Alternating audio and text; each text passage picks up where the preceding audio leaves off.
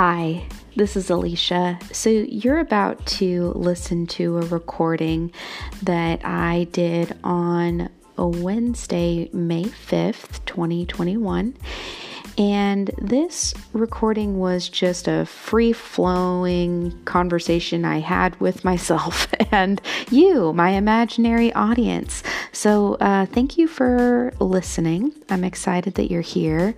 And please, I would love your feedback, would love for you to subscribe, and would love to continue the conversation. So in any way you'd like to engage with me, I'd be happy to hear from you.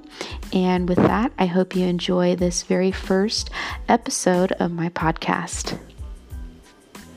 And welcome to my podcast. My name is Alicia Herrick, and I am someone that has a lot of ideas, thoughts, and feelings. And I have been struggling for many years on how to convey these thoughts, ideas, and feelings in a way that is, one, authentic to me and my values, two, is a sustainable way to connect and talk and share with people, and also is timely and relevant. So a little bit of background about me and my approach. I came into this world the daughter of a white man and the daughter of a Japanese woman. My mother was born in the United States, but her parents were both immigrants from Japan. And so I came into this world navigating these two realities. The reality of living, once my parents divorced, especially this distinction became even more palpable, is one, it was from this perspective of a lot of Japanese cultural values. We take our shoes off before you go into the house. We also practice a religion called Tendikyo. I was born into the Tendikyo faith, and it's a religion that had originated in Japan. And my father, who's white, wasn't really raised with religion and identifies himself as atheist / agnostic, kind of depending on the day. And so I had to learn how to navigate these two opposing realities, very often opposing simply because my parents didn't get along very well. You see, when a couple gets divorced, it's usually because they don't like something about the other person. And so being a child of divorce, trying to navigate these two competing or kind of in conflict realities of what I call my white side and my Asian side, and struggling to figure out how and where do I fit in, how and where do I belong. And so this question of who am I and where do I belong has been a kind of a guiding, foundational questions really to everything that I've done, and very central to my identity and how I have learned to navigate reality. So a couple of my core values coming out of this experience is really a lot of compassion.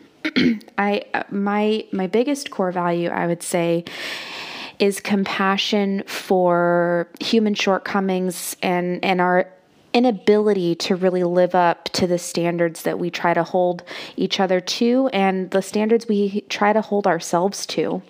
And I say this is something that I value as compassion is most partly because it's a foundational sentiment of God, according to the Tendikyo faith, is that God has compassion for human beings' shortcomings. So if we take kind of the religious foundational view, that was a view that was instilled in me as a child. separately, compassion is an attitude that was very valued in my family on my dad's side. And there have been many stories my dad has told me growing up around, both being the person where life has completely knocked you down. My father's been robbed at knife point. He has been fired from many jobs. He's been on disability and injured. So there's having that awareness of what it's like when life can really kind of knock you to your knees. And then being on the other side of it, where there's been times where my dad has had his own flourishing business, where he's getting paid more than he's ever been paid before, where he has his children at home with him and he's able to spend that time with them. His marriage is strong. And so there's all this kind of this awareness that my dad instilled in me that you don't know when life is going to knock you down. So it's very important that we remain compassionate to those who are struggling. And when we are successful, it's good. He didn't use this word toku, which means virtue in Japanese. And that's the word that I learned through my religious upbringing, is every time we do something good for another person or we do something with sincerity, we are adding to toku or adding to virtue in our lives. And so it's not necessarily a give to get kind of, it's not like a 1-for-1, but the sentiment is like what we give to others, we also receive for ourselves. And so that kind of attitude was both instilled in me through a religious framework, but also modeled to me by my father. So compassion is an absolute kind of core foundational value that I have. Another thing that I really value is authenticity. And I think this comes back to, as I was describing before, the struggle that I have constantly kind of been trying to navigate of who am I and where do I belong. And as a mixed race person, there's not a lot of representation, almost none, as to how someone is supposed to behave and who they are supposed to be. And so there are kind of models of whiteness, right? What does it mean to be a white person, a white woman, a white girl?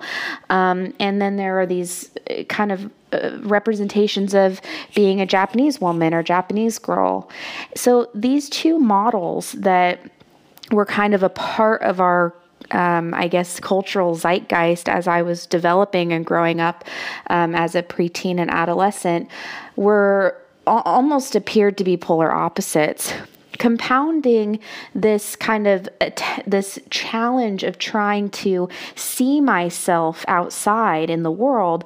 I grew up in the 90s and I was overweight. I have been overweight, obese since I was 9 years old. And so not only was there no story or visual representation of a biracial person who is navigating the nuance of having two different identities kind of converging, but I also am fat, which in the 90s was essentially a sin, or I don't know if I want to use the word sin. I don't come from a Christian background, but it was a terrible thing to be fat and overweight. And there's this constant kind of internal anxiety around being fat is bad. I remember some of the first messages that I got around food and eating were, you don't want to be fat, like these other bad people in your life.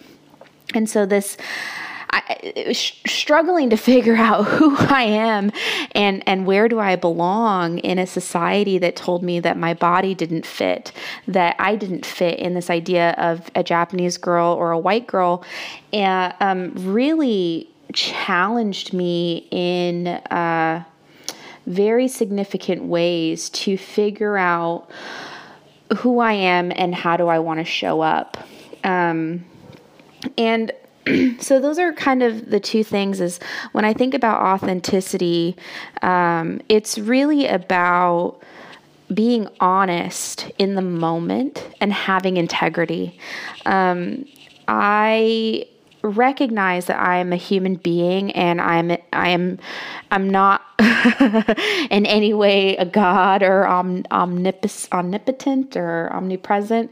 I'm simply a human being who is always learning, who happens to do quite a lot of self-reflection, probably not always yielding the outcomes that I want, but I spend a lot of time thinking about myself, my identity, how I fit in the world, and what is the world telling me about who I am, and what does that mean to me?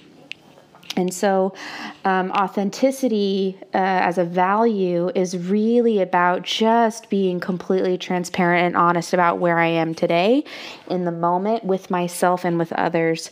And that goes along to another kind of core value is around integrity and telling the truth, but more specifically, telling myself the truth. That's a mantra that I started carrying or saying to myself was, Alicia, above all else, tell yourself the truth. There's a lot of ways in which lying or misrepresenting who we are or what's important to us is really valued in society, especially for women. And I would assume now today, more and more men are feeling this way as well, where it's safer to deny the truth of how we feel or what we believe because the world has proven to be dangerous to our particular point of view or experience. And so having integrity and truth, and above all else, tell myself the truth as a core value is really, was really kind of out of self-preservation, or a need for self-preservation, because as someone, again, like I said, has done and does a lot of self-reflection, I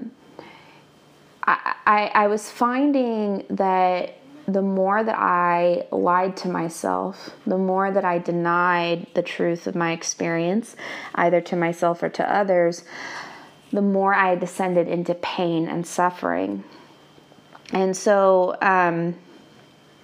on a physical side, while I am considered clinically obese, I'm pretty healthy.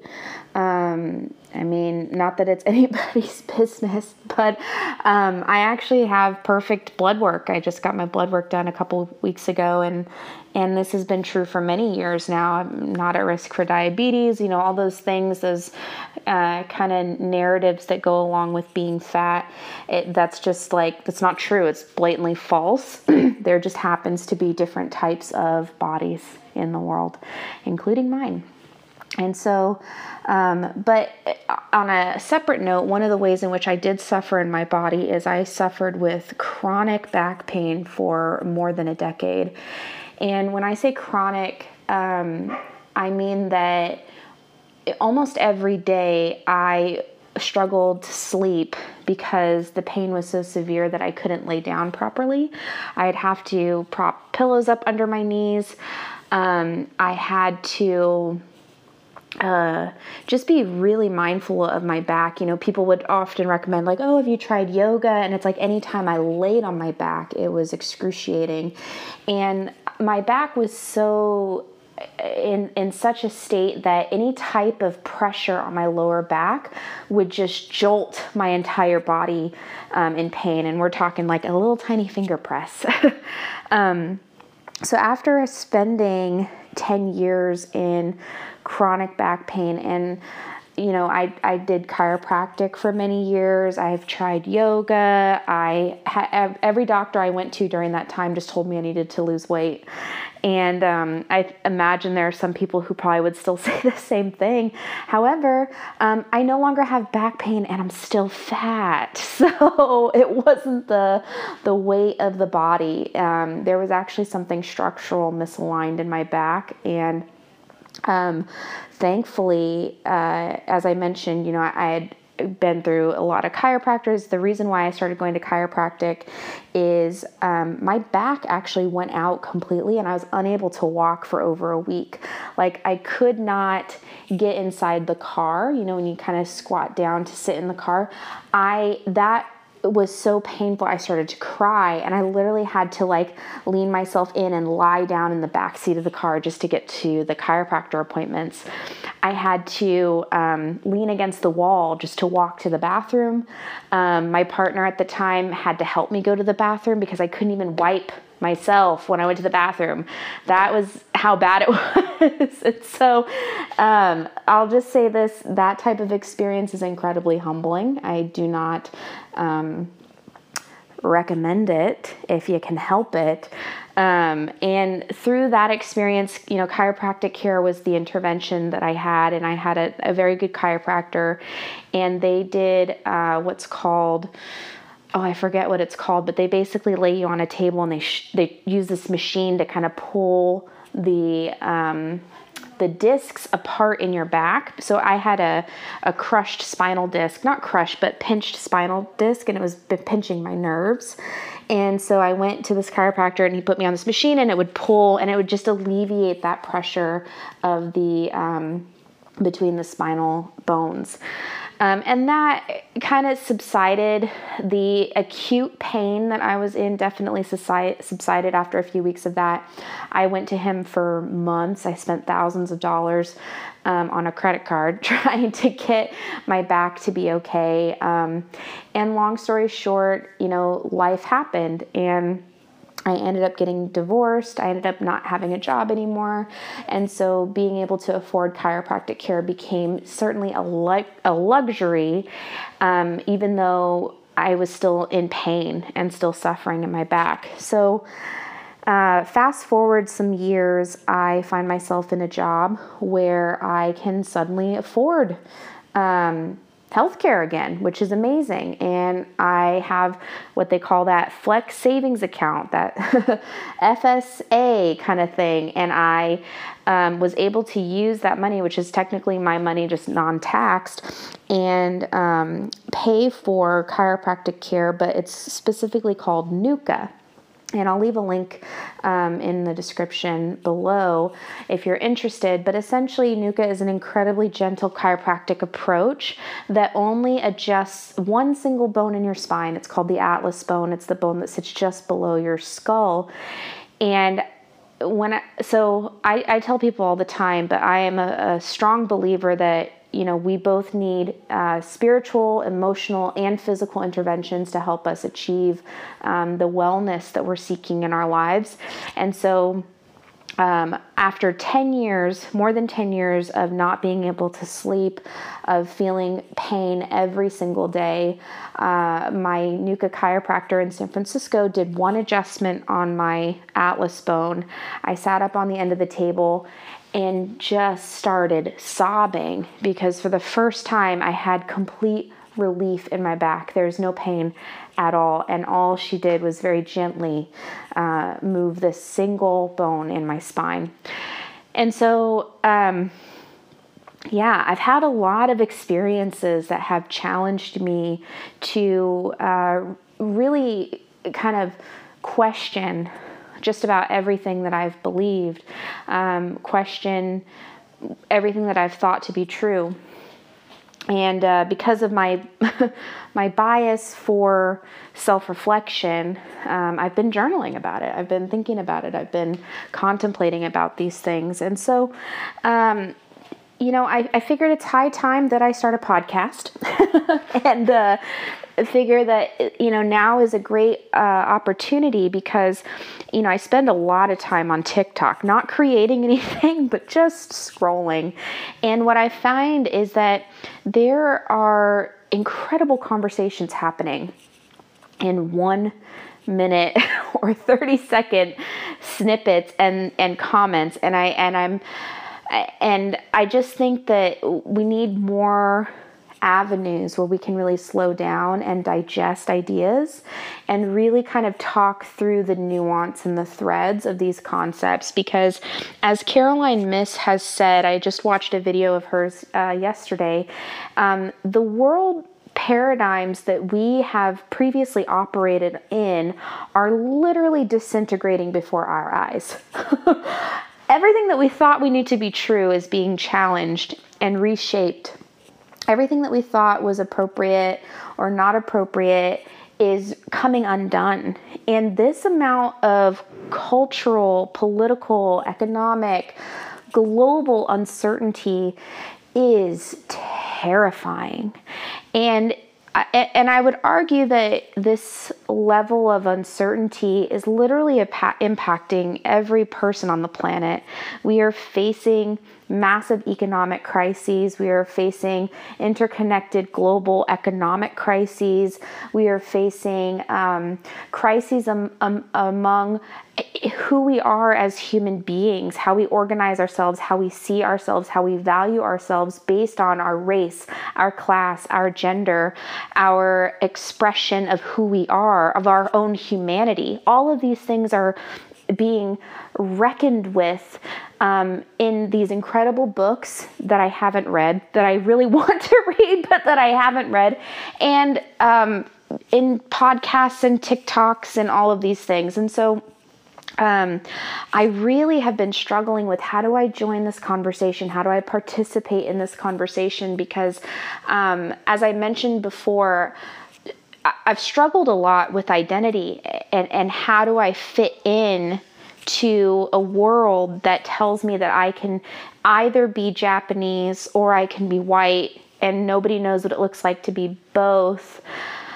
And so I've struggled with how to engage in the reality and what position and approach do I come from, what perspective do I come from. And so I'm trying this out. I'm doing an exercise and an experiment in showing up according to my core values, which is compassion for myself, compassion for other people as we're trying to navigate this kind of uncertainty and also a new creation of reality.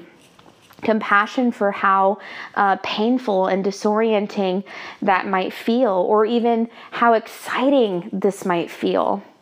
And then compassionate for myself in the sense of, I'm trying something new. I'm really putting myself out there, and I might fail. I might make mistakes, and having compassion for myself in reminding myself that I'm a human being first, and that there's nothing wrong with showing up in our full humanity. And that, so the kind of core values of compassion, and then the core value of authenticity. Like I said, I feel like I just explained, right, who I am. I am a biracial mixed race person who has complicated relationships with her parents and her culture and her community and the kind of nuance of the world. And the other one was honesty and integrity, and I that's a core value that I feel like I'm always striving for, that I'm always trying to ensure that I'm standing and speaking in integrity with who I am and what these values are. And I have other values, of course. I value a pursuit of justice and what's right. I value the idea that human beings do better when we work together and we collaborate, and that means including all the voices at the table. And I feel like I've been even more challenged in the last year, like so many of us have, of asking myself, whose perspective is not being included, and how can I ensure they are included in my personal life, in my work experience. And so operating from that value of, we do better when we're all in community together. And then, I imagine as time goes on, more of my values will kind of come through and be revealed. I did not write them down or prepare for this opening session, but I really am feeling so called to engage in a more public discourse around life, and what does it mean to be human, and what does it mean to hold on to ourselves, to our communities, to our families, to our ideals, to our beliefs, to our core values as life is changing rapidly. Who we are becoming will be so different from where we've been. And so, yes, I'm pleased and excited to be a part of this experience that many of us are together, whether conscious or unconscious, we're in it together, and trying to explore what that feels like, what that looks like, and where are we going, what are we creating. So thank you so much for listening. I am really excited for our next podcast. I say ours, we'll figure that out, because at this point I am recording this podcast on my phone via an app called Voice Recorder. Over the next however many days, weeks, or months, I have to figure out how to get this into the internet, and then we'll go from there.